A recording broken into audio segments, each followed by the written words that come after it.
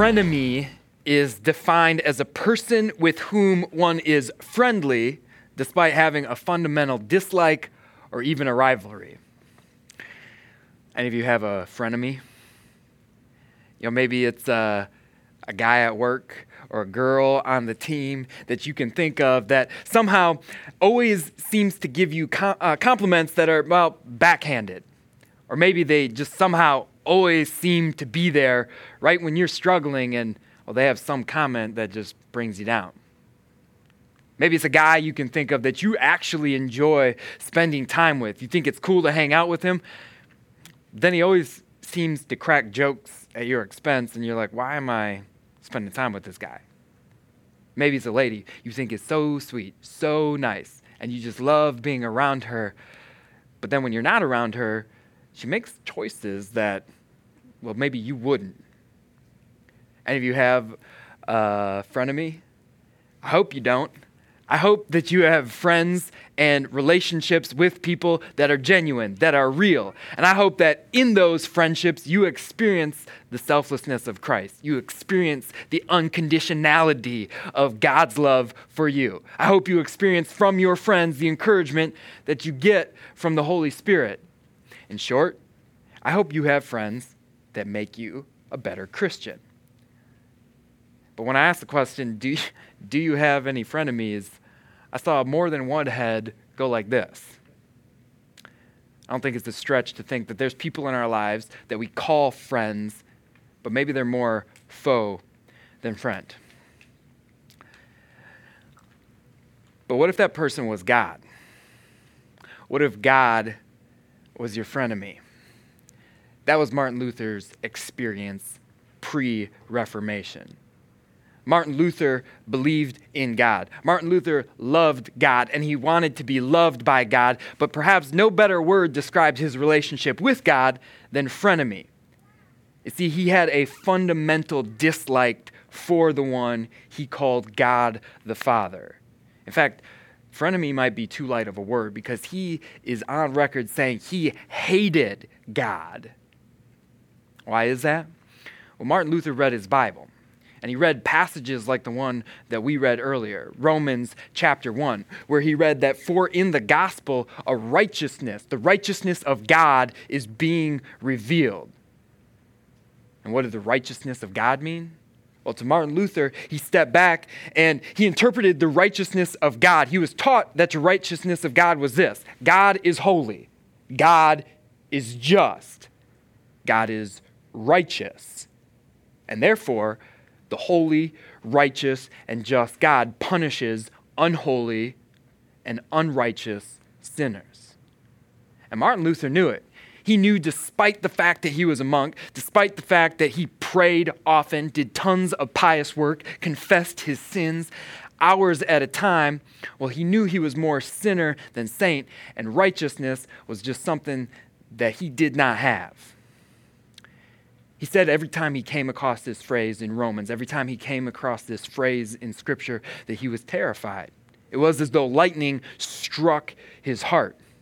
He knew that before God, God was not his friend, but the immortal God was damning him to the immortal flames of hell. So he was afraid. But then there was that one night that was unlike most nights, but the events of that night changed the entire world. Martin Luther was reading Romans. He was reading Romans chapter 1, and he was in his monastery. He was up in a tower, and this story has come to be known as Luther's tower experience. Because by the grace of God, he didn't just stop reading at this part of Romans. In fact, he moved on, and led by the Spirit, he understood what came at the end of Romans chapter 1, verse 17. He understood that a certain quote at the end of Romans chapter 1, verse 17, that is actually quoted 3 times throughout the New Testament and drawn from the Old Testament, taken from the very lips of God to his people, is what makes all the difference. This is what he read. He read that for in the gospel, the righteousness of God is revealed, a righteousness that is by faith from first to last. Just as it is written, the righteous will live by faith. The righteous will live by faith. What Luther discovered was that the righteousness of God was not the wrath of God. The righteousness of God was not the judgment of God. The righteousness of God was not God issuing bad news to you, but it was good news. The righteousness of God was not him giving a curse to you, but the righteousness of God is him bestowing a blessing on your entire life. The righteousness of God is a verdict, a pronounced verdict in God's courtroom of life as you stand before him that you are not a damned sinner, but you are a saint because you have been washed in the holy blood of Jesus Christ. The righteousness of God is this. It is God's power in you, working through you, brought to you on behalf of Jesus Christ, your Savior. In short, the righteousness of God is not God's angry disposition towards you. It's Christ's imposition of himself in you. This is the righteousness of God. It is Christ Jesus giving his righteousness to you. Let that sink in as you listen to these words again. For I am not ashamed of the gospel, because it is the power of God that brings salvation to everyone who believes, first for the Jew, then for the Gentile. For in the gospel, the righteousness of God is revealed, a righteousness that is by faith from first to last. Just as it is written, the righteous will live by faith. So here's a $1 million question. If righteousness is something that is by faith from first to last, and the righteous will live by faith, how do you get faith? If you want righteousness, if you want to be righteous before God, how is it that you get faith?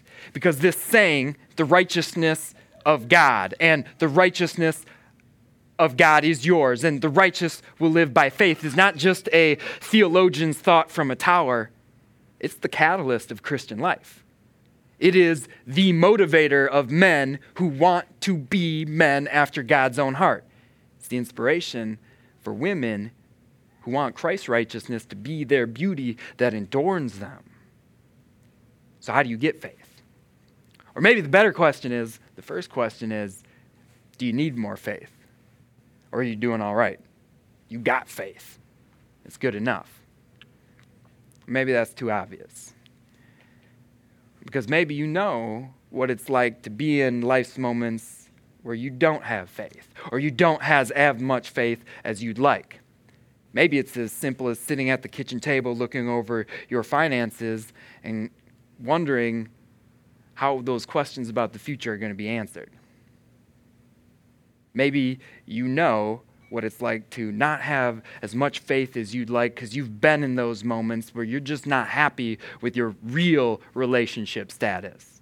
You're unhappily single or unhappily married, and you want to know what to do to change the status quo. Maybe you know what it's like to not have as much faith as you want because your son, your daughter asked you a question about the faith and you just don't have the answer. Maybe you know what it's like not to have faith because you've been tempted to pour another drink, click another link, tell another lie, and inside you just feel like, well, you want to die because you don't want to do this anymore. So maybe that is a good question. How do you get faith? Some of you are on the edge of your seat jumping because you were here last week and you know the answer to that. We looked at Romans chapter 10, verse 17, which says, faith comes from hearing the message, and the message is heard through the word of Christ. We wrapped up last week by talking about how this is what the Holy Spirit does. He works faith in the heart of women and men, sons and daughters of God, not by whispering in the wind, not by conjuring up their feelings to make them feel the Spirit, but the Holy Spirit works through the Word of God. So what I want to do today is look at two ways, two tools, if you will, that our God uses to bring faith to you. two tools that our Holy Spirit uses to work through the Word to bring you faith. Those tools are called the sacraments. And the word sacrament, well, guess what? It's not in the Bible. But that word that the historic Christian church has used to describe sacred acts, sacraments, are words that are found in the Bible. Here are the sacraments. You know them. It's baptism and it's the Lord's Supper. It's communion. And what is a sacrament?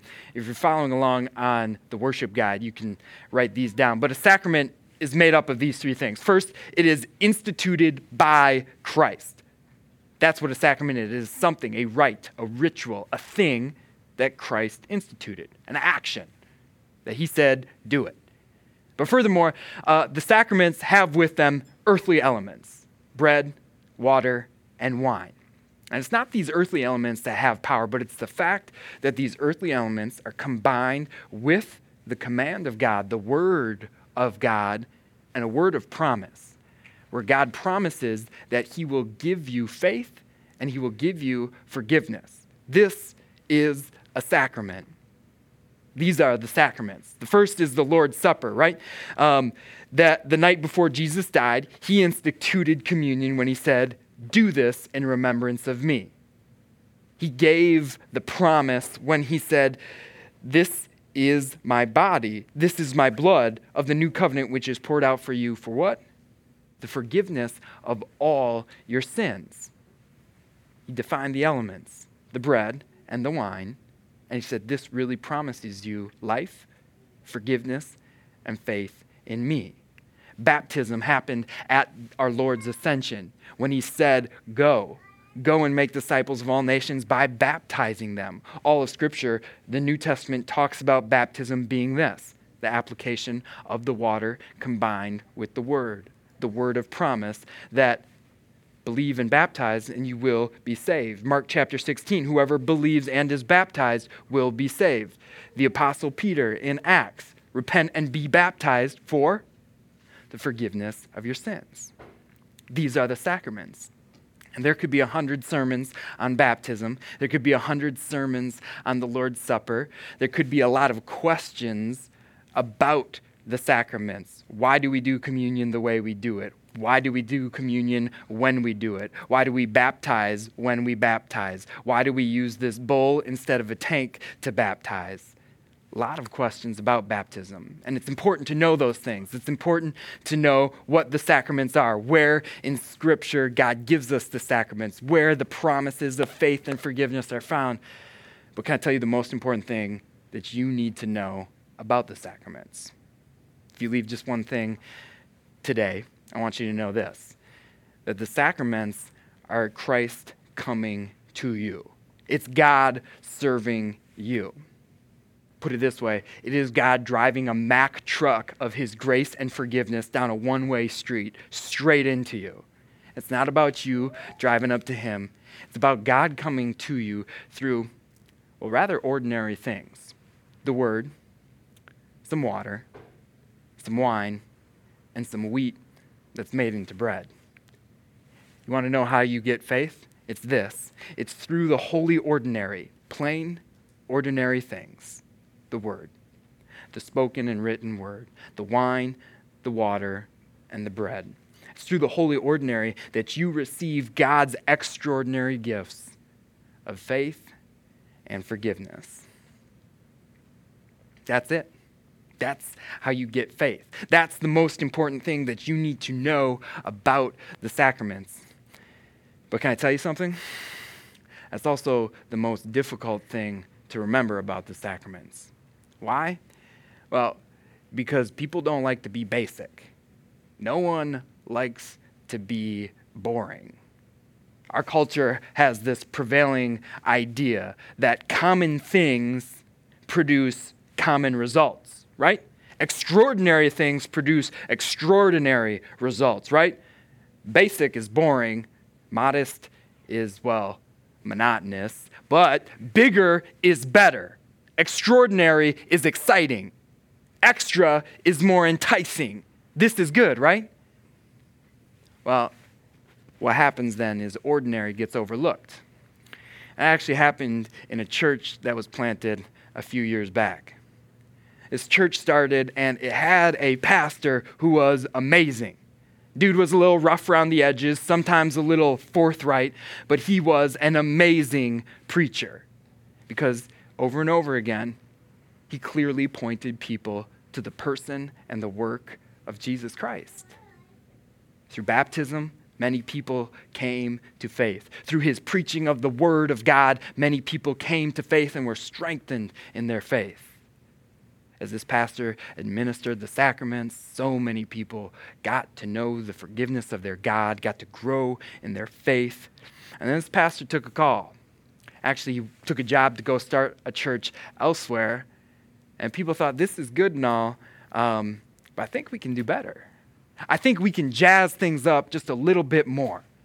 And so they established special Sundays and special services that really let people feel righteous. Really let people know that they were the righteous ones.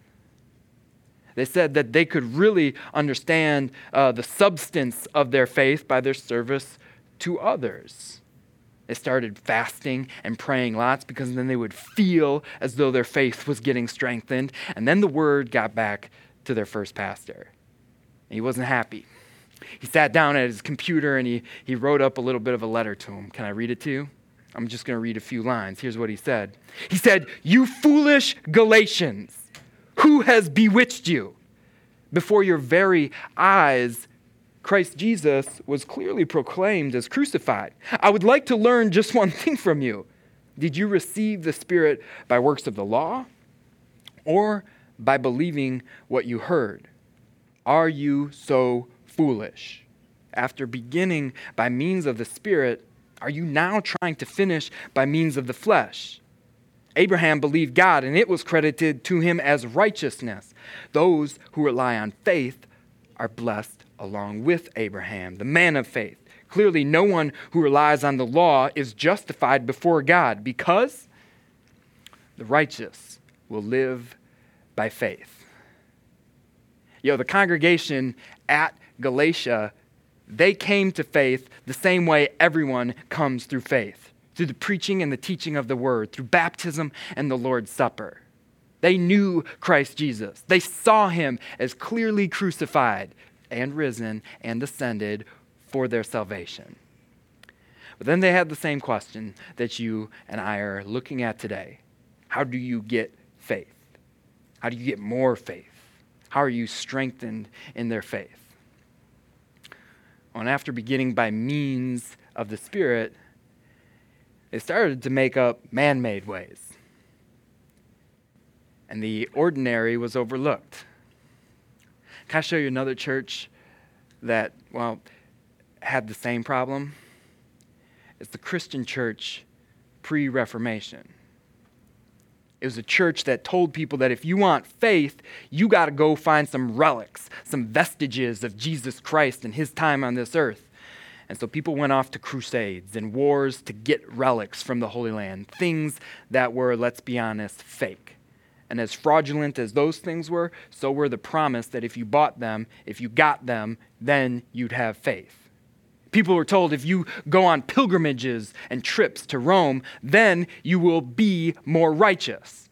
So people spent money, people traveled, people climbed stairs and knelt on hundreds of stairs and crossed their hearts and said a little prayer and thought that was giving them faith. People were told that if you want more faith, spend more money on indulgences. If you want to have forgiveness, go to the Lord's Supper, but guess what? For $9.99 and 10 payments of that, you can have a private mass and you will be more forgiven. You will receive forgiveness for you and your family. And what happened? Well, the very church that was given the very tools by God to get faith, took those things, took the word and took the sacrament and locked them up. They were gone. But it's not just Christian churches that do that. Individual Christians do it too. Listen, Christians today talk a lot about a radical Christianity, living a radical Christianity where you wholly and fully submit your life to God. Christians today like to talk a lot about being countercultural, taking the gospel that is opposite to what this world is about and living about that. But you're not being countercultural when you adopt the idea that, well, ordinary things produce ordinary results, and so I can just occasionally go to the Lord's Supper. I can just sometimes, if I feel like it, sit down and spend time with my God in word and prayer. It's not radical Christianity when you bow before the altar of me, myself, and my ideas, or what my mom and dad taught me, or what my church used to teach me about how God gives faith. And you stop bowing before the altar of our God and listen to his word and how he tells you how faith happens. You have a God who says to me, "Come to me, all of you who are weary and burdened, and I will give you rest." But stop coming to me through your made-up ways. Stop coming to me through your man-made ways, because you don't get rest like that. You have a God who says, "Come to me through my word, come to me through my gifts of baptism and the Lord's Supper, and I will give you rest." You want to know how you get faith? It is the holy ordinary. It is through the holy ordinary, plain and simple word, water, bread and wine, that God gives faith. And you experience the extraordinary gifts of God, his faith and forgiveness. So here, as I stand before you today, here is my other encouragement to you. You want to know how you get faith? Obsess over the ordinary.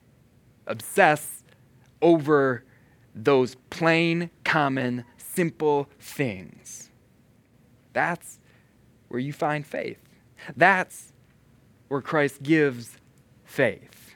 I mean, imagine for a second what your faith would look like if you obsessed over a specific time that you would spend time with your God in prayer.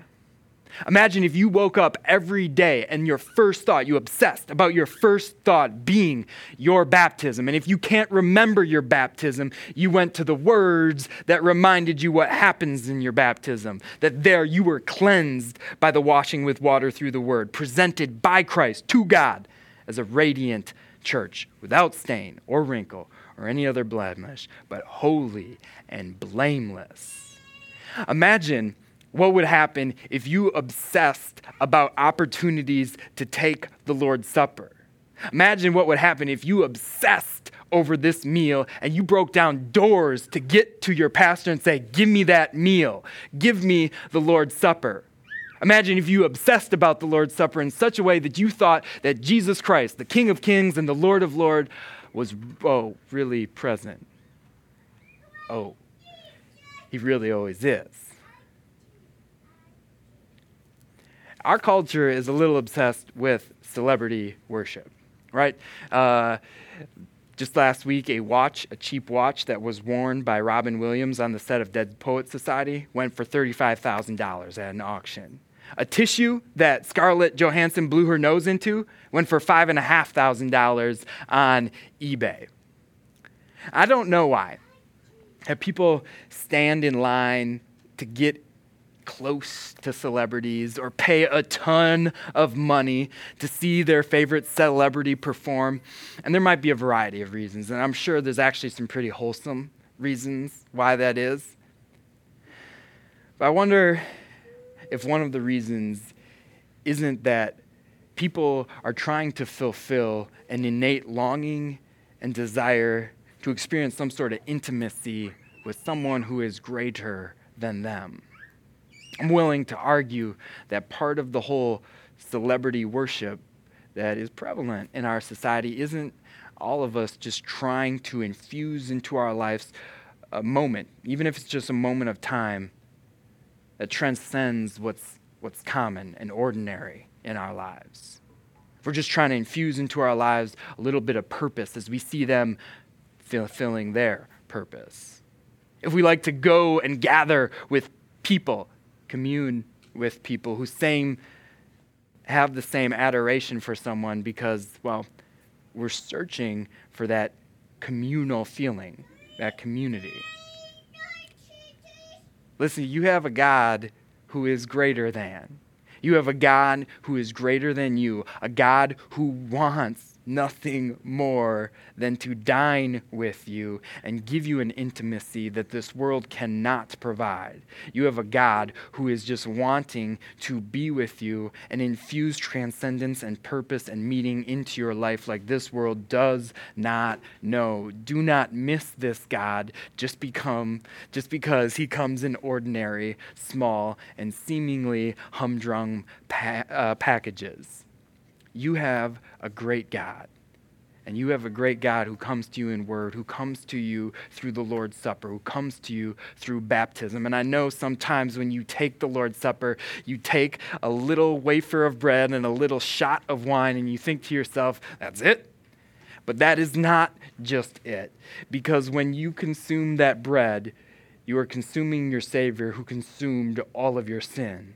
When you take that sip of wine, the Most High God is sitting on the throne of your heart. And in that meal, he is making you one with him, just as he is one with you.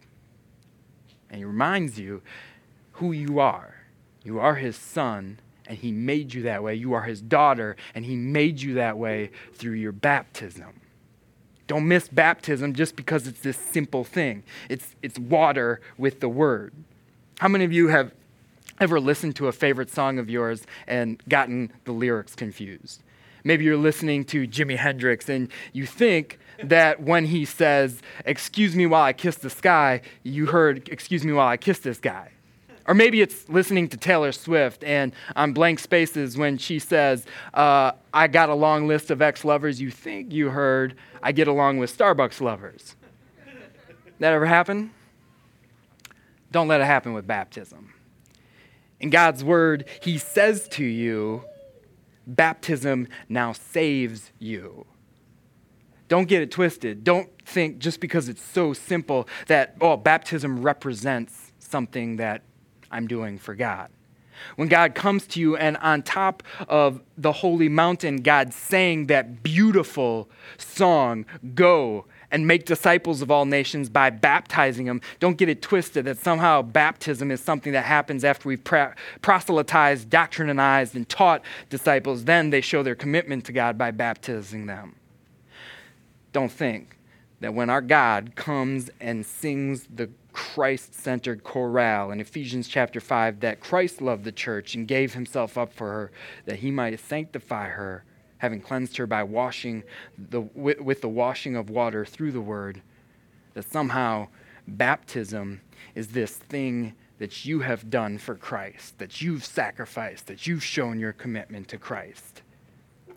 In baptism, Christ saves you. And the reason why baptism saves you, the reason why communion works, Ephesians says it pretty well. It's because it's with the word. It's the word of your God. And the word is what makes faith. So let me make it personal. How are you going to get faith? Faith comes from hearing the message. Faith is found in through the holy ordinary. God gives his extraordinary gifts of faith and forgiveness. So how are you going to get it? Once upon a time, there was a village, an old village that had an old well in the center of the village. But for years and years and years, that well, it provided life-giving water, crisp, clear, life-giving water to generation after generation. Babies were made well after getting sick because they drank that water. Workers would come in daily from the field and drink that water, and it would revitalize and refresh them. Every day, the villagers would gather around that well, and they would drink, and they would smile. One day, a villager came to town wearing some shiny robes and a heavy gold chain, and he looked in that well, and he said, "That's nice, but I can show you water that's colder." He said, "That water looks good, but I can show you water that's cleaner. I can show you water that's more crisp and more refreshing than anything you've had to drink. Just let me show you where it is." And though people were skeptical, they liked that idea. Who doesn't, right? And so the young men packed up their things, and they traveled with this man. They traveled up over mountains, then they traveled up over hills, and they came to a plain on top of the mountain, and the traveler said, this is it. This is where that water is. We just need to pray for it. So they prayed, and nothing happened.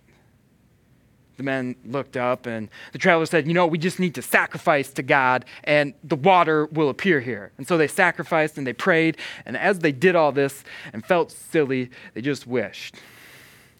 They just wished they were back with their grandparents. They were back with their families and their friends in the village, in that place where they knew they could always get the crisp, clear water. I think today we need a story just like that. Because the villagers are us. The water in that well is the water of life that flows from the Word of God, that's found in the Word and sacraments. And that well, that unattractive, seemingly common well, are God's gifts. It is this old book we call the Bible. It's this seemingly unawesome thing called baptism. It's this common thing called communion. And I know this stuff isn't fancy, but this stuff is the source of your faith. Amen.